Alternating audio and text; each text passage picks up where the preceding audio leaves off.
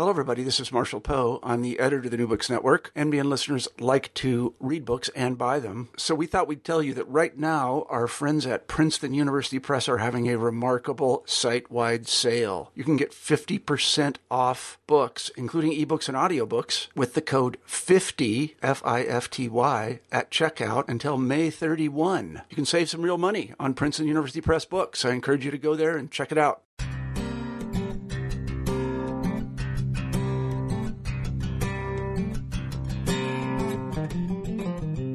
Hello, and welcome to New Books in Education. I'm Trevor Matea, one of your hosts on the channel. Today, we'll be talking to Justin Wells about his book, Transforming Schools, Using Project-Based Learning, Performance Assessment, and Common Core Standards. Justin, welcome to the show. Thank you. Great to be here. I was wondering if we could begin the interview by having you tell us a little bit about yourself. Sure. I think the first thing that I say when people ask me who I am and what I do is I say that I am an English teacher. And it's something that's very important to how I see myself and what I bring to the work. And I started being an English teacher in, I think it was 2003. And I was really lucky to I was coming out of a program, master's credential program at Berkeley, focusing on secondary English, and I landed in the first Envision school, the first year of the first Envision school, with the co-founder Bob Lenz was looking for teachers. At the time, he was looking for teachers who are also practicing artists, which was an interesting kind of early part of the vision. And I happened to be a practicing singer-songwriter. And lover of literature, and anyway, got lucky and got the job, and didn't know anything about project-based learning or other, coalition of essential school ideas, etc. But I kind of landed under a great visionary who also had this amazing project-based learning master named Tony Harris, who's a guy I like to talk about in the book. So that was my that's kind of where I landed, and just had this amazing experience of learning about project-based learning, deeper learning, performance assessment. I think that's a term that came on a little bit later, but it all made sense to me, partly because of experiences I'd had earlier, and I just thrived. And so I've been with Envision off and on since that time. My one other really formative experience was with a group of folks at Stanford University who helped Envision build some of its performance assessment system and the rubrics and stuff that are attached to our system. And we, the teachers, would go down there in the summers and help this great team of academics kind of build what you'll hear about me talk about later, our portfolio defense system. That led to me working down with this team at Stanford. The acronym is SCALE, stands for the Stanford Center for Assessment, Learning, and Equity. And I worked with them for almost 2 years at one point as sort of a practicing ELA teacher voice on this team of PhDs. And that really was another formative experience for me in terms of just deep rooting in the concepts of performance assessment. I happen to have been involved in the prototyping of the performance tasks for the Smarter Balance test, and learned a lot, good and bad, in that experience with the industrial testing complex. Anyway, I returned to Envision in the last couple of years. There's now a consulting branch of Envision called Envision Learning Partners. Mm-hmm. And now I have the real honor to travel and work with generally teaching teams of teachers and school leaders who are implementing some aspect of redesign, deeper learning, project-based learning, etc. And so I'm learning a lot now on that side of things. So I failed to mention earlier, you have two co-authors. So you wrote this book with Bob Lenz and also with Sally Kingston. who at that time were all working with Envision Schools and Envision Learning Partners. I was wondering if you could tell us why the three of you decided to write Transforming Schools.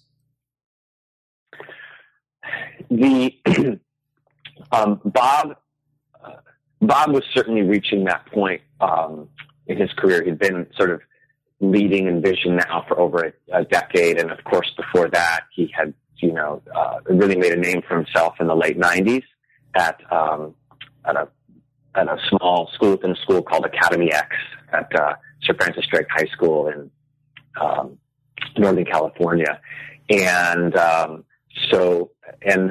he had just had some great mentors and stuff himself. He's a real visionary, and so he founded Envision to kind of just evolve his ideas even further. As I said, I was kind of lucky to show up and be part of that story. Mm-hmm. But Bob was certainly reaching the point where he was kind of ready to get down on paper, the story of Envision, and also, kind of etching his ideas.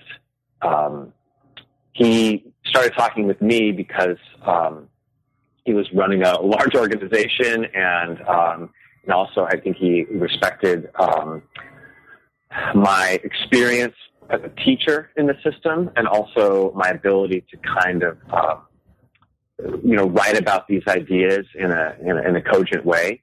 So we were actually, the two of us were even talking about the idea, starting to do this and we didn't even know how to approach it when Bob was approached by Wiley if he had any interest in doing some writing. So it was neat that we'd already chatted about it. So the two of us decided we'd in our off time sit down and do this.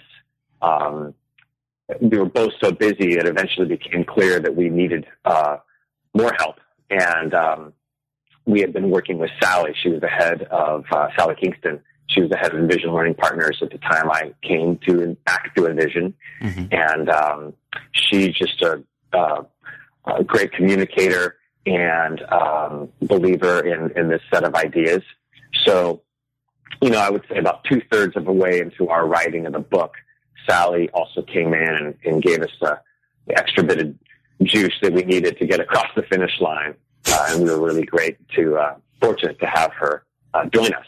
So we ended up having the three of us involved, and it was great to get it done. It was hard to do in the midst of everything else going on in life. But I can imagine. Before we kind of jump into the particulars of what's in the book, I was wondering if we could kind of unpack the subtitle a little bit. So the book is called Transforming Schools Using Project-Based Learning, Performance Assessment, and Common Core Standards. So many of our listeners may not be aware with these topics. So I was wondering if you could tell us, what are the Common Core State Standards? What are project-based learning and performance assessments? And how do you see all these things as being connected? Sure. And this is an interesting story because it also speaks a little bit to, the give and take with the publisher and how we kind of settle on these. It's definitely a long-winded title, and there's a sense in which we're kind of cramming everything into that part. Transforming Schools was certainly sort of Bob's primary phrase that he wanted in there. I think that's what he sees the book as really describing. But we wanted to have a little more detail in there. I would say that project-based learning and performance assessment are really, and what is the intersection between these two ideas is something that the book really tries to grapple with. The Common Core Standards, and I'll talk about those in just a second, was something that was really important for the publisher to be in there. And it was, and I think even now, we had warned Wiley. We said, because at that point, the Common Core Standards were starting to become politically controversial, which was no surprise to us who have been in this business for a long time. And so we were wondering, do we really want to put that in there and kind of make a play on something that, for all we know, next presidency could be off the table. Mm-hmm. but the publisher was insistent. They know that, and I get why. I come from the publishing business. I was a project editor for a publisher before I became a teacher. But what's on the cover and the spine, at the bookstore is important. And this was a Common Core Standards, which are this new set of really mainly focused on reading, writing, and mathematics set of standards that were developed by a group of states, consortium of state education officers have long been talking about how it would be better to have some standards that worked across state lines. Mm-hmm. And this idea and the writing of them kind of was emerging in the late 2000s. It has unfortunately come to be seen as a federal set of standards when the Obama administration, used its race to the top money to incentivize folks to incorporate those standards, along with a lot of other things were part of that race to top grant money. But and they didn't even name Common Core Standards themselves. They said, college and career readiness standards need to be adopted, and that puts you in the play for this grant money. So, no surprise, these standards were developed. Lots of states were directly involved in developing them. So we saw a wave of 45 or more states adopt these in short order around the time of, I think it was Obama's midterm. And a lot of us, I remember even saying, I was like, man, this is kind of happening under the radar. I won't be surprised if after this election, people go, hey, where did this come from? Right. And start viewing it with some skepticism and under some scrutiny. And that's, of course, what's happened. And there's definitely, I think there are some legitimate critiques of the process by which these were adopted. But a lot of that critique comes from people not being fully familiar with what they are. I think most of us who see them feel like there's a lot of positive things about what they say. I think they are more descriptive than prescriptive of where the education has been headed for a while. And simply I would say that more of a focus on identifying what key college and career readiness skills are and naming those skills, and less what I call verbs. What are the verbs of how we get students ready? And the center of gravity is less on the noun phrases, right? Like you need to know this set of facts and this set of facts and this set of facts. That's been going on. That shift has been going on for a long time. And I've always maintained that Common Core is describing that shift, not prescribing that shift.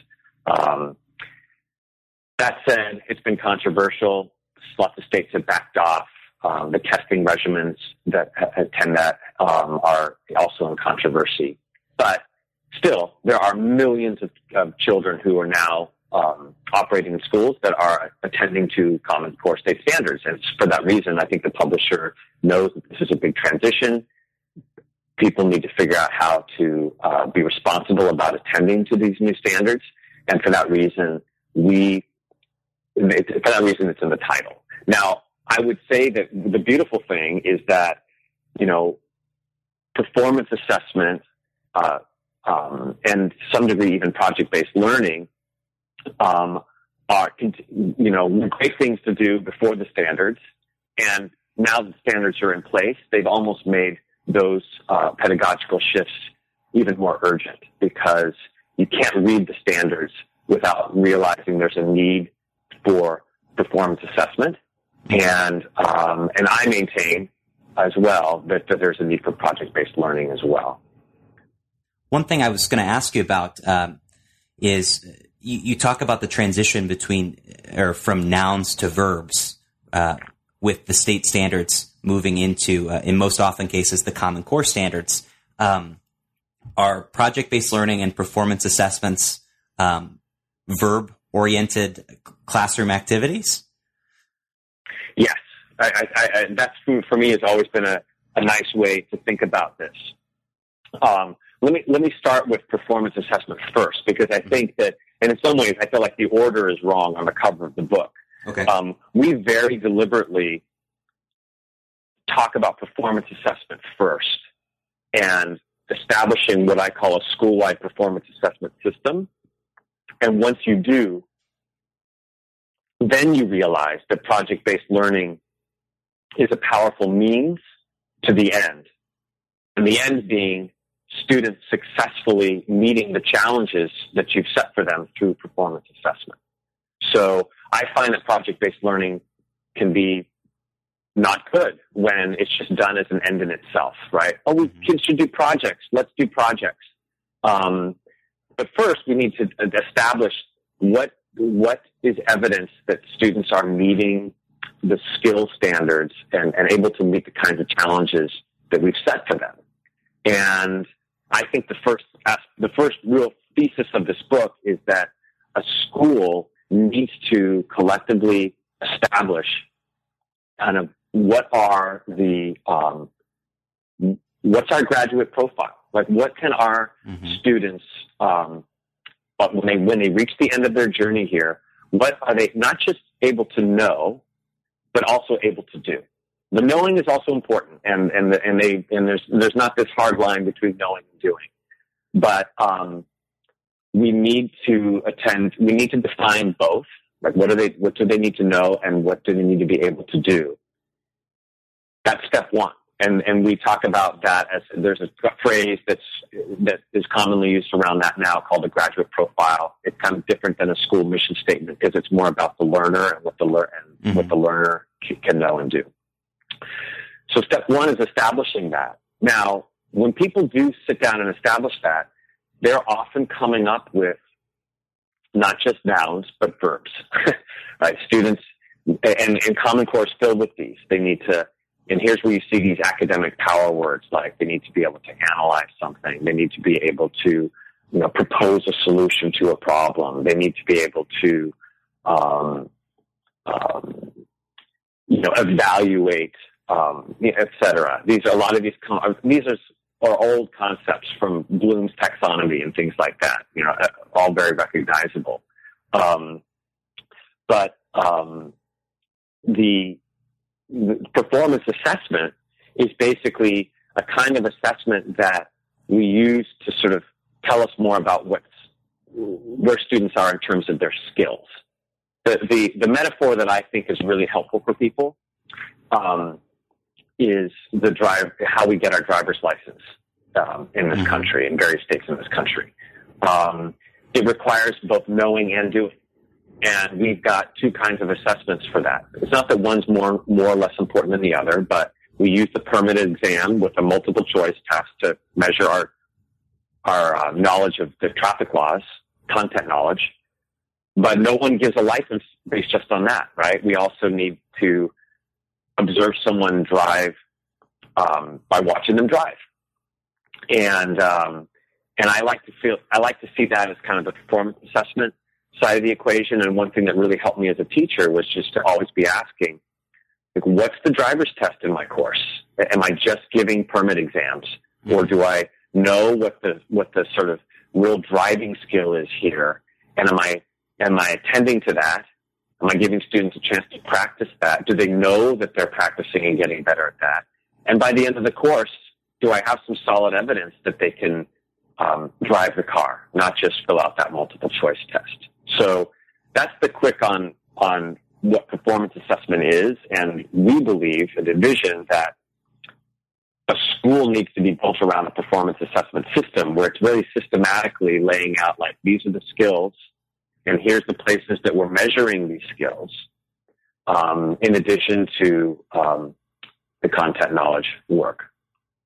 And I'll just finish by saying that's when, and in the book we go in this order, that's when you see that, oh my gosh, if this is our set of skills we need, if kids need to know how to collaborate and manage, deadlines over long periods of time and be able to communicate flexibly and answer questions on the spot and all kinds of different things that we've targeted, that's when we realize, how can we do this without project-based learning? that seems to be the mode of learning where kids get to practice some of these skills that we've said are important. It's not that we do PBL 24/7, but if we don't do it, how else are the kids going to learn some of these things that we've said are important? And so I want to make sure that I'm hearing you correctly. So the performance assessments come first, and project-based learning is a means to achieve those rather than a means in and of itself. Is that fair to say? Absolutely. Okay. Absolutely. In fact, I now do I have a quote on a slide, or not even a quote, it's just a phrase that I really want people to attend to when I'm doing workshops and stuff, is that, project-based learning must always justify itself.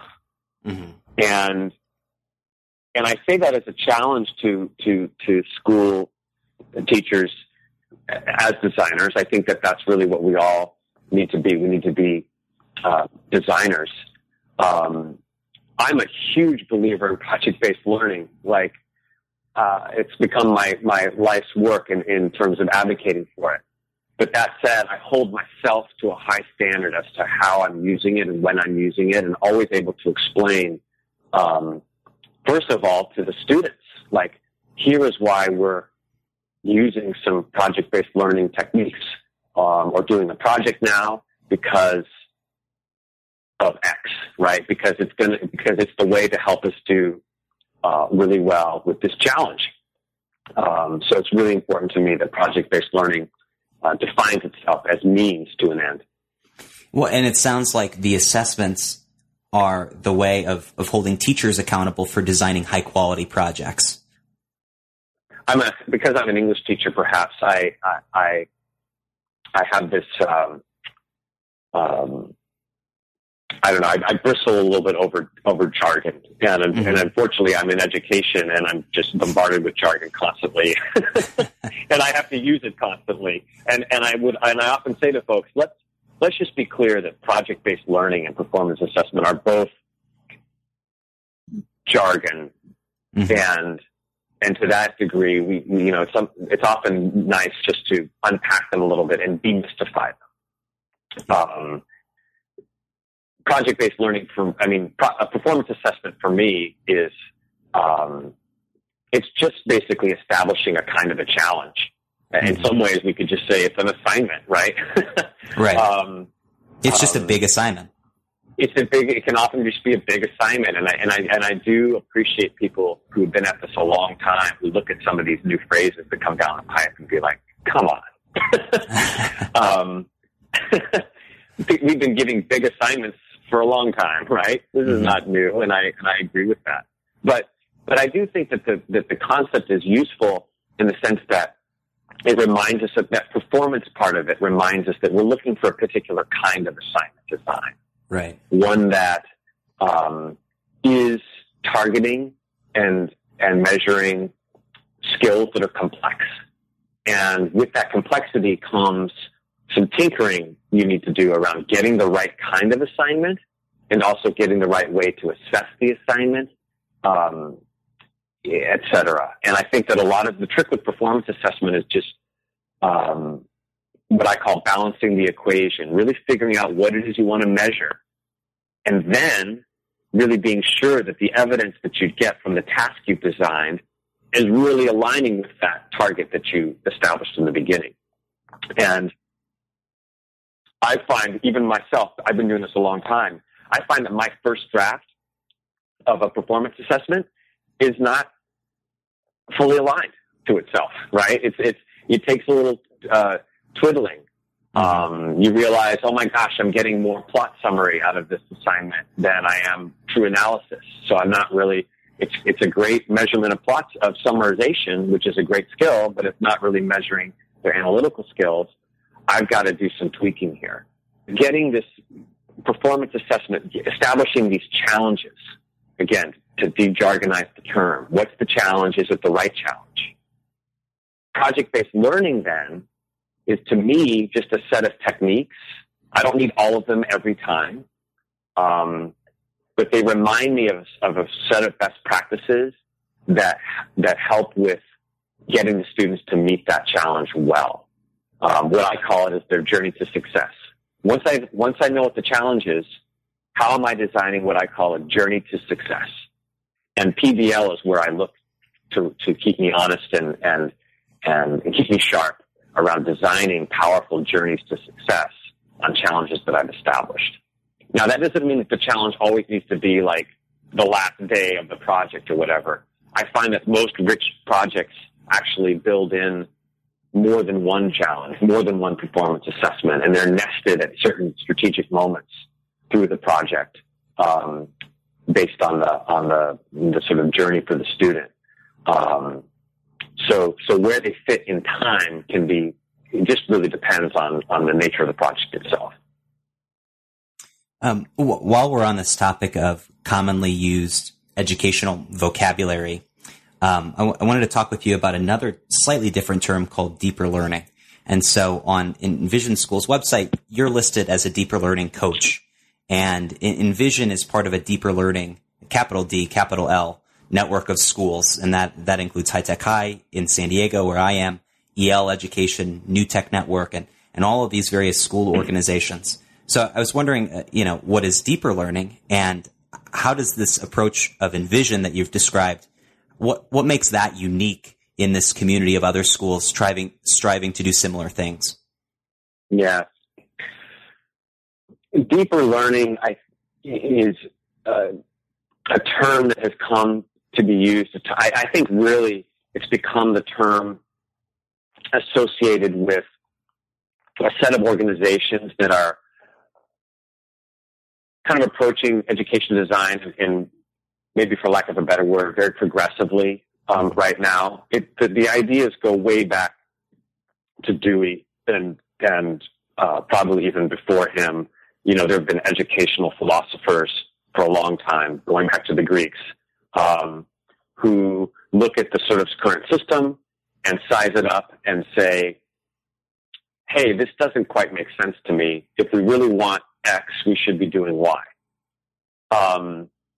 And I think Dewey is, of course, such a key voice in the American context. And of course, those ideas really, again, had a renaissance with the Coalition for Central Schools and Ted Sizer's work. A lot of the founders of these various deeper learning organizations, as you know, Trevor, come from that era of the coalition movement. Mm-hmm. And now we see sort of another, I think, kind of renaissance around that movement with these various organizations. You named a bunch of them: High Tech High, Expeditionary Learning, New Tech Network, Asia Society, Envision, etc. And I don't know exactly all the dates here, but I know that Bob Lenz and some of the other, key leaders in these organizations were realizing that there was a lot in common.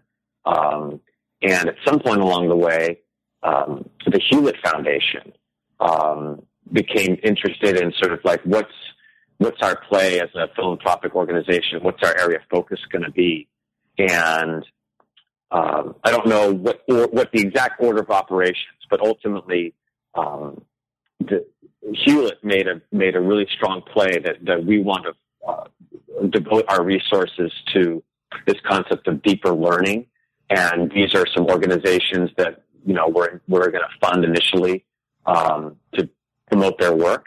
And so I think that capital D, capital L even came from, certain early meetings and conferences that brought together some of these folks.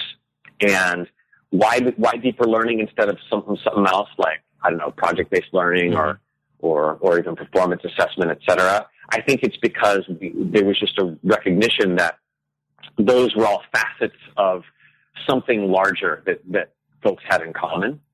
And Hewlett, I think, went ahead and took a crack at, naming, certain principles of deeper learning and used that term. I think it was just an attempt to kind of get a little bit higher altitude over all these good ideas that were happening out there and putting them under one rubric. I think that the real claim made by the term, though, is that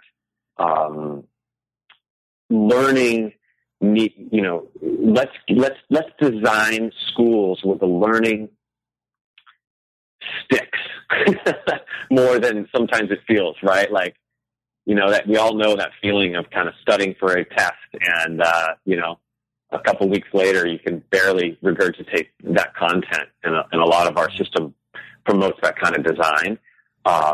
Being able to look back and remember what you really pulled out. I think, understanding by design principles too, Wiggins and McTee's work, I think, has been seminal in all of this too, around like, what's the deep concept that you're taking away from this learning journey, and what's the stuff that was more on the surface, and attending more to that deeper stuff is, I think, the focus of the movement. You just alluded to your design principles, and I'm also making a connection with something you said earlier, is you want to take something that's maybe jargony or abstract, like project-based learning, and break it down into things that anyone can recognize. Can you elaborate on these for us and the rationale for Envision for having these principles? Sure. Yeah, and thanks for asking about that. I think that's one of the parts of the book that was particularly fun to surface. We didn't actually have that list of principles going into the writing of the book, and it's actually not necessarily a set of principles that's up on a wall in Envision anywhere. But as we jumped into really trying to tell this story and really get at what was the essence of Envision's approach, I just started feeling like there was a need to name some themes that I saw in how we did approach the work. So this is that list of principles doesn't come from Hewlett or even from something codified within Envision. In some ways, it was my role in this book was to really step out from my own involvement a little bit, really listen to what I heard Bob saying about how he saw this coming together, as well as make some observations in my longtime role as a teacher. Like, what did I feel was kind of binding this stuff together? So it ended up being just kind of a list that emerged through the writing. It's like, here's what I'm noticing, and it was fun to kind of like get that out on paper. But yeah, I guess I come at this very much as a humanist. I sometimes feel like what I love about this movement is that it's not just, I worry a little bit about the education reform movement is can seem so material, right? Like, it's just focused on, and we are in the era of big data, and there's important metrics that we need to study, and it has helped us surface a lot of things like inequality in education and where schools are at in terms of their performance. But reducing education to just like what are the sort of literacy and numeracy scores of a given population is not attending to all the things that students need, young people need from an education.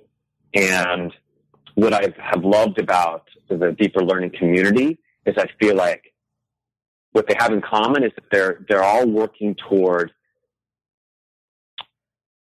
improving school quality and educational quality through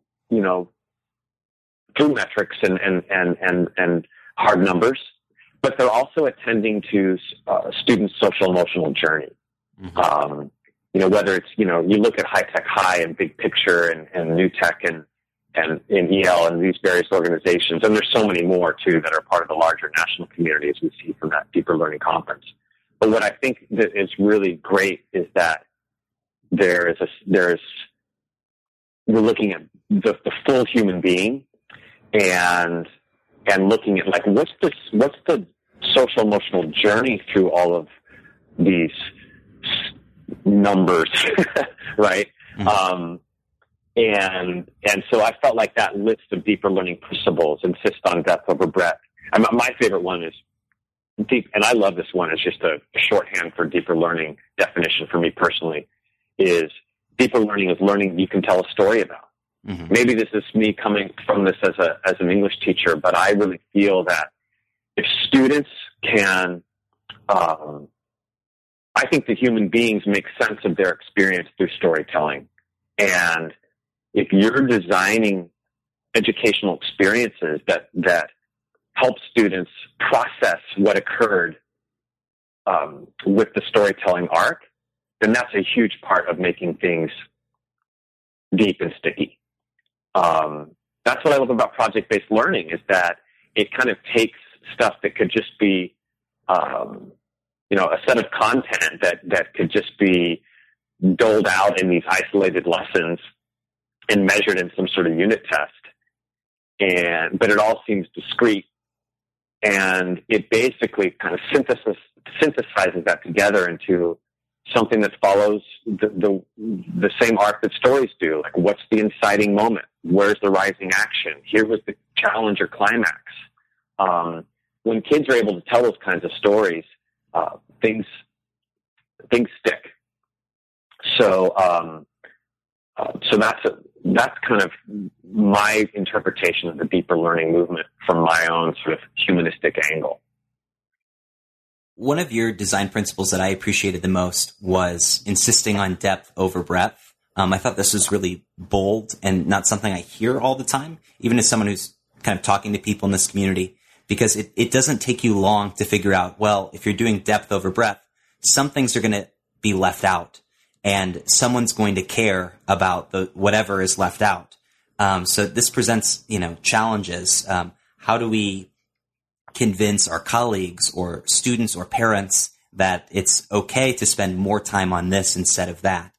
And it can also be challenging for teachers internally if they're trying to make this shift.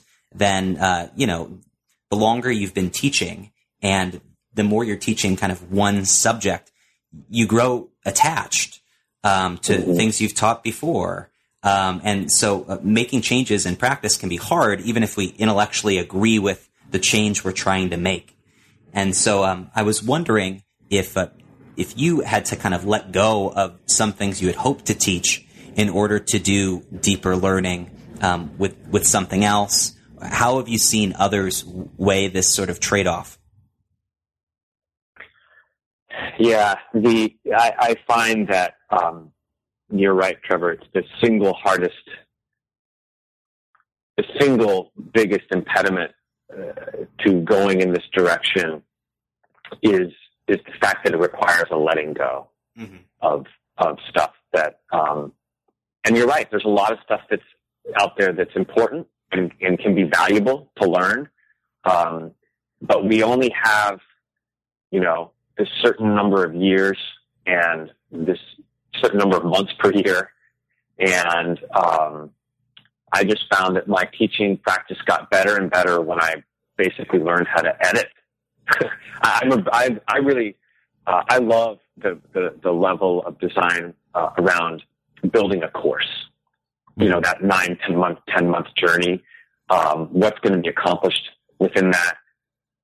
What are students going to know that they've accomplished by the end? How is everything getting synthesized together? These are things that performance and project-based learning make it fun to think about course design. But you're absolutely right. The idea of covering a lot just left, I think, myself and the students unsatisfied by the end. And so when a course can get distilled, I like to say no more. You should be able. A student should be able to describe what they're getting out of a course with no more than the number of fingers on one hand. They should be able to say, "Oh, this year we're learning this, this, and this." I mean, I think even 2 to 3 things is even the most crisp. And there's a lot that you can still cover in that sense, but when everything is getting built and focused on a given small number of skills, then you just start to hang the content on top of that.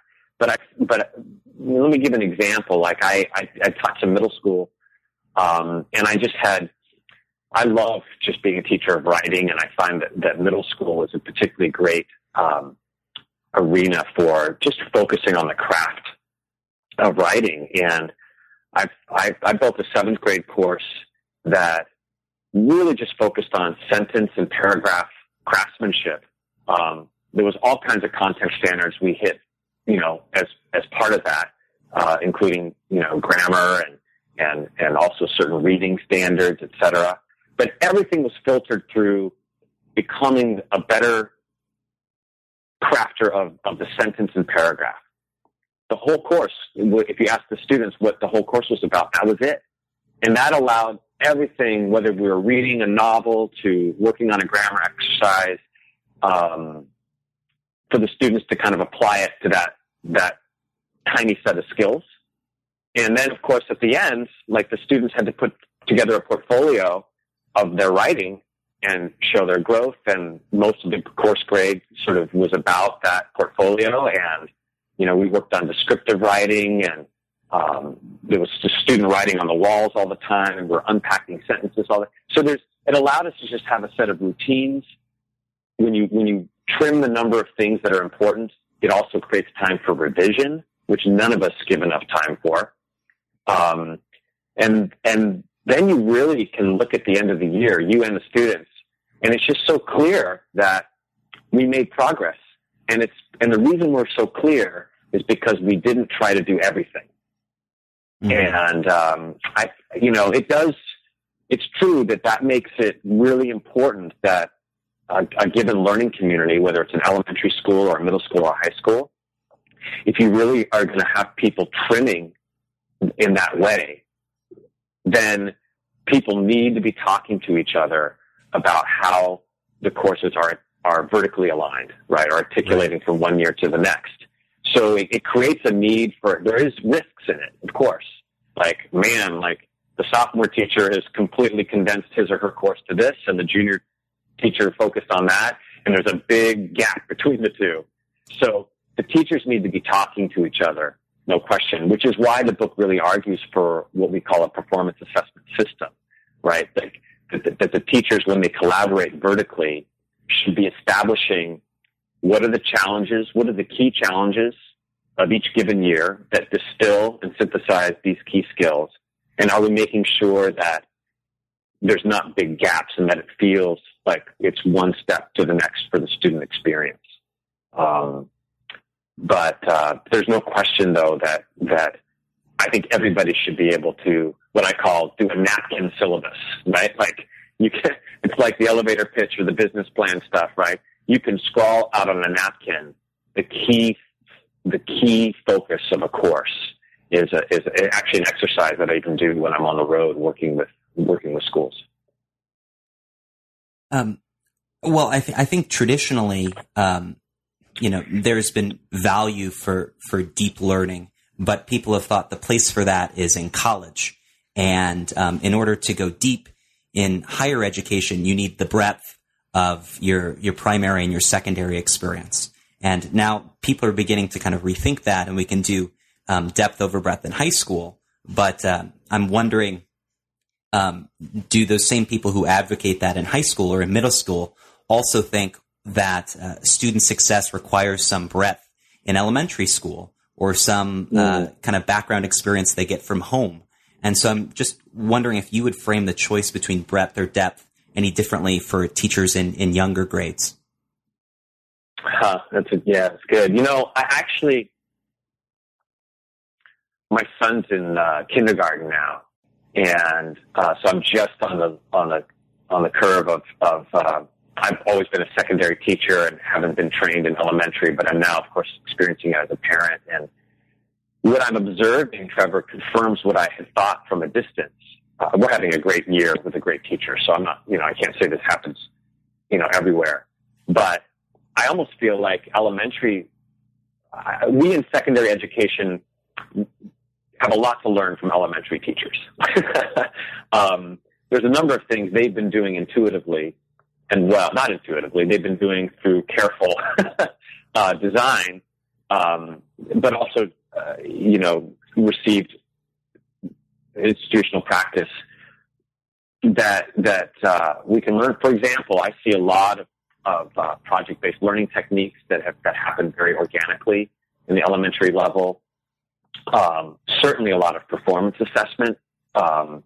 This focus on, what the students are doing and there's a focus on skills that I see on my son's kindergarten report card. And I'm imagining that's going to continue at least for the next few years.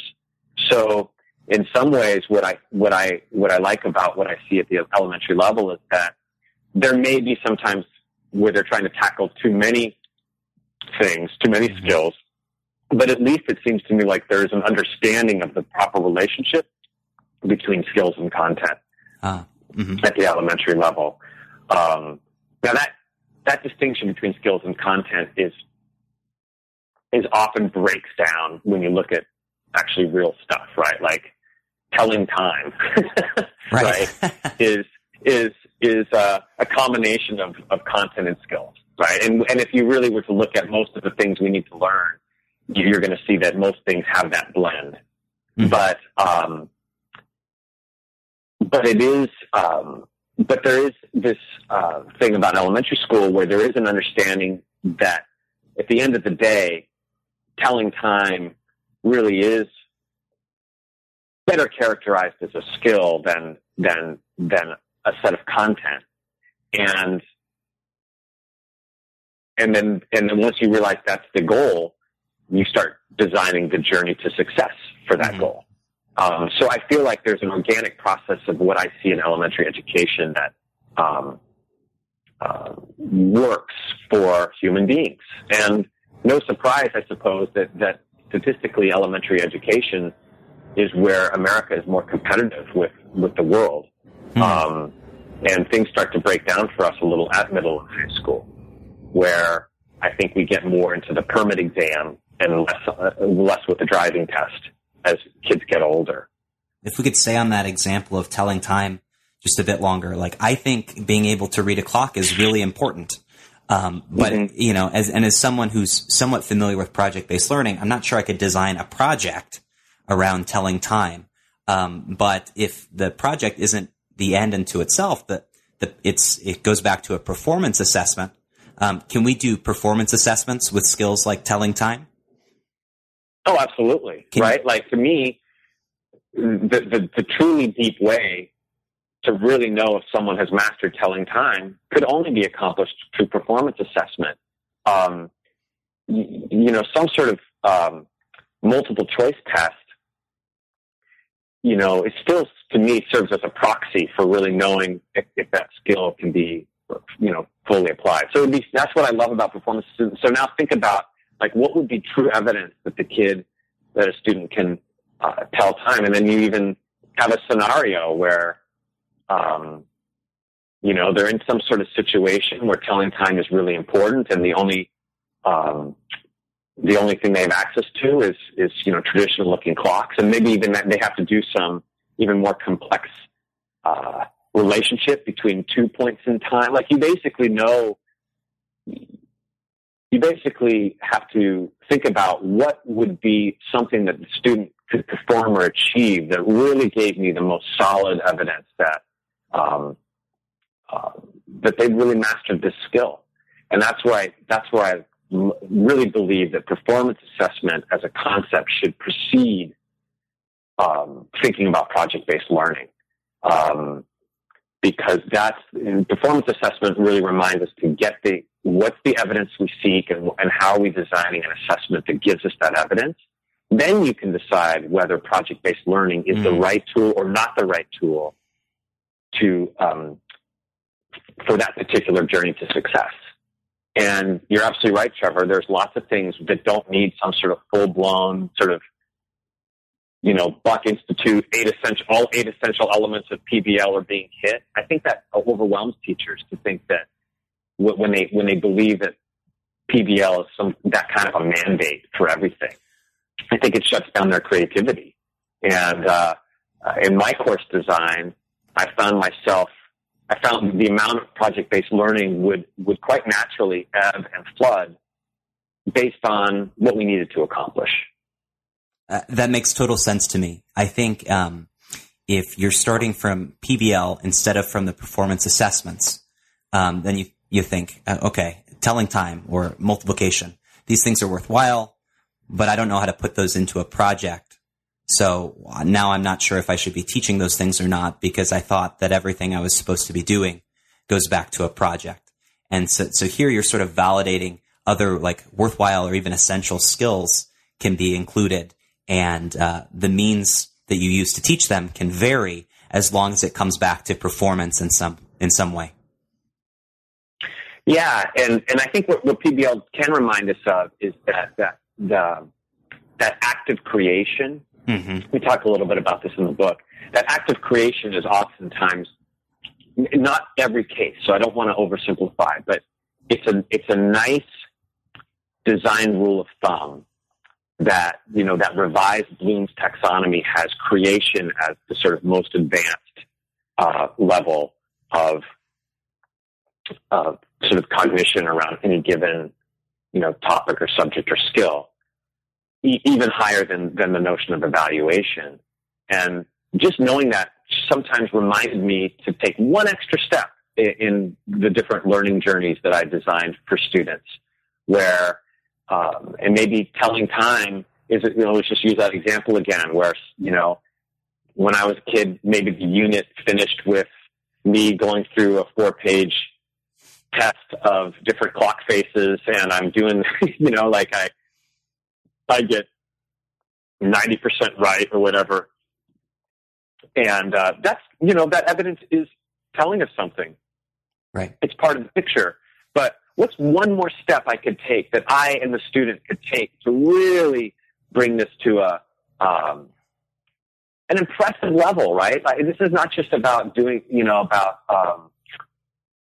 I often find that just designing assessments where the result's really going to impress folks who see it is just something to aim for.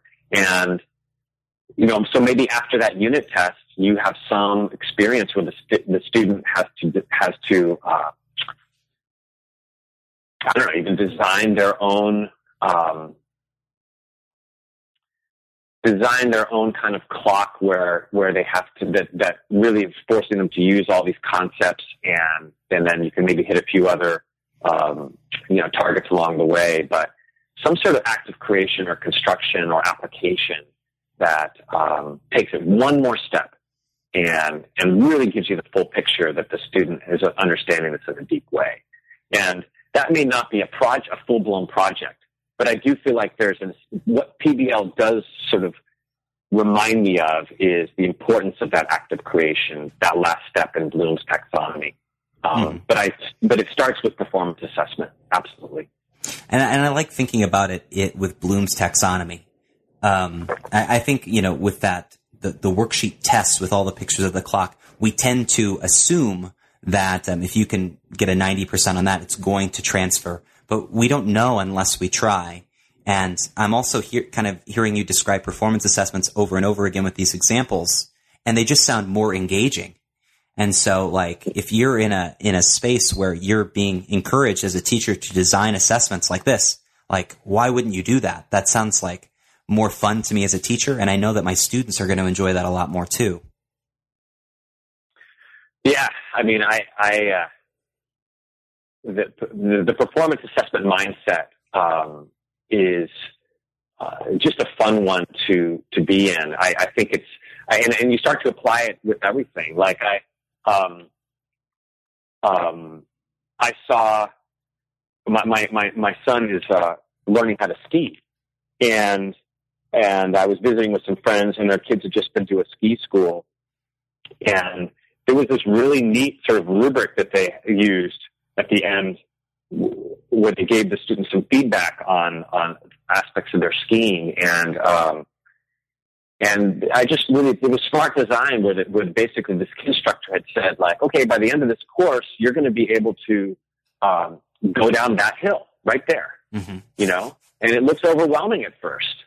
But then they spend, a few weeks, breaking down the different concepts, and then by the end, they kind of come back to that hill, and the students now look at it with confidence, and they can see. But it all has to be put together into one singular performance, where all those different skills of like using your poles and edging and getting your hips in the right thing to swing around on a steep hill. All that stuff kind of comes together in a singular performance. And to me, that's what's fun about performance assessment is what is the culminating challenge that would bring everything we've learned together into something singular. And when you do that, when you bring it into something singular, that's what allows the learners to tell a story about it. And that's why good performance assessment design so beautifully taps the way that humans organize their experience. And then you're not just this is not just a cognitive improvement that's been made, or it's not just purely an intellectual journey. What's beautiful about having that culminating challenge where things bring together is that it becomes an emotional experience for the learner. And when you marry the intellectual and the emotional into something that's fused like that, man, that's learning right there. And people will tell that story for the rest of their lives. And I think that's not something that is accidental. I think if there's one thing about the thesis of the book, it's that, we all have those times we look back on our education and certain things were memorable. And I maintain that they were memorable because we had that point where the intellectual and the emotional really came together. And our thesis in the book is that can happen more often than it does if you're deliberate about it. It's not a guarantee. We're all humans on our own. We all bring our own different emotions to every given day. But you can certainly increase the frequency of that spike in intellectual and emotional occurring, like overlaid on each other, almost on a chart, happening at the same time. And that's kind of what I look at as my goal as a designer. And in the book, you have chapters devoted to transforming school culture and school systems, because ultimately students are going to be most successful if they're getting these experiences in all of their classrooms. And so I was wondering if you could say a little bit more about implementing these kinds of practices on a school-wide level. What's involved in that? Sure. And this allows me to actually chat about something that I wanted to sort of talk more about earlier when you talked about sort of where is Envision's particular area of expertise within this larger, deeper learning movement. And I would characterize that as our portfolio defense system. A lot of the book talks about this notion of having our students at certain key points. For us, it's currently 10th and 12th grade. Students have to stand up with a big public presentation. Sometimes it can be up to an hour in length, where they defend their readiness to move on to the next stage, whether it's, upper classes or beyond high school. And they use evidence of their own work that they've reflected on. They basically defend the claim that I'm ready to move on, and they map the evidence to that claim of their own work. That's a big, structure in our schools, and something we've become known for just because we've been doing it for a while. And when people come to see our schools, it's something that when they see students make these presentations, it's very impressive. And so a lot of my work in Envision Learning Partners is not just generalized deeper learning. You asked me about my role as a deeper learning coach. I think I got off that track a little bit. But more particularly, most of my work is in helping schools and districts tinker with and create and design and iterate on some kind of a portfolio defense system. They come in lots of shapes and sizes. I bring this up in answer to your last question because this is one of our school structures that we see as a really key lever for a whole bunch of other things, including culture, including, getting teachers to kind of talk with each other in cross-disciplinary ways and really attend to what are students doing well, what are they not doing well enough, and we wanted to, do better at giving them more practice with. When typically you have panels of teachers that sit and with a vetted rubric and basically assess the student presentation. What's beautiful about it is that it's not, graded like, oh, you got an A, B, or C. It's basically like you passed your portfolio presentation or you haven't passed yet. And there's a resubmission process with a lot of great coaching and feedback. And basically almost all the students are able to go through this rite of passage and succeed, generally by their second attempt, and almost everyone by their third attempt. But it's just it's an example of a sort of school design structure that has powerful ripple effect in terms of culture, the social and emotional journey that I was talking about earlier, the awakening of student academic identities, teachers. It recalibrates many teachers' thinking about growth mindset, for example, because they see this powerful revision cycle happening and that can spill back into their own work back in their classroom. There's just all these sort of wonderful benefits that emerge with what I call, and basically it's just performance assessment, right? It's basically establishing a school-wide, challenge at certain key moments where the student is now even synthesizing the various skills across the different courses and projects and content that student has learned. So it's just kind of one more higher altitude performance assessment that becomes a theory of everything for a given school. And then we map backwards from that. And, things don't change overnight at a school once you just have the kids do these presentations. But it can begin powerful dialogue. Students tend to it shifts the way students see their school. It's like, I'm not ready when I have 125 credits. I'm ready when I put together this evidence and pass this presentation.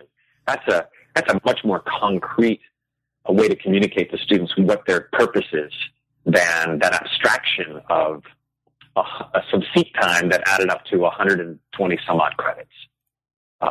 So that would be the first thing that the book really goes into, the bringing the structure and culture together with a school-wide performance assessment system, which for us typically is formulated as a portfolio defense.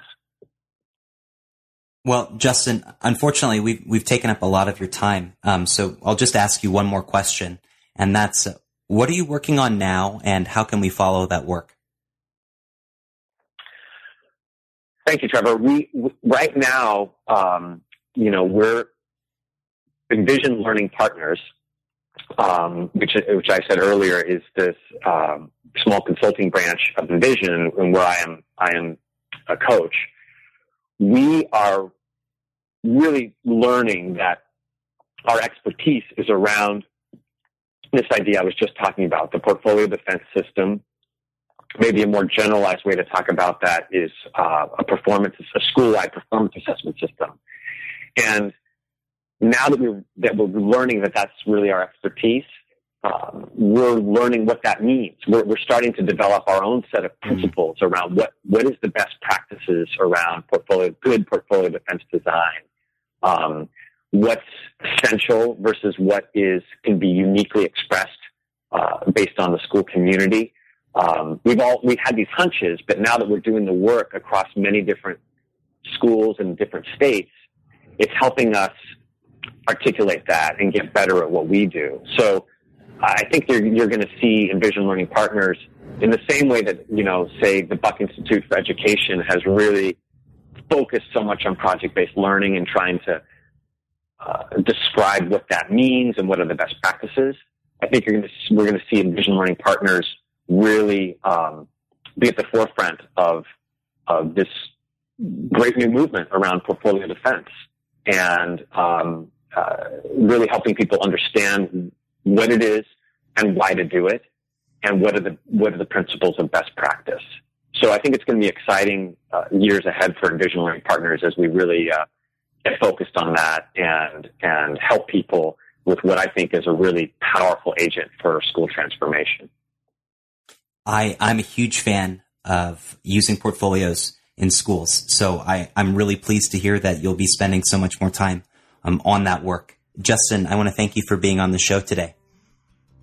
Thanks, Trevor. It's such a pleasure to talk with a fellow deeper learner about this work. I appreciate the opportunity. All right. Thank you so much.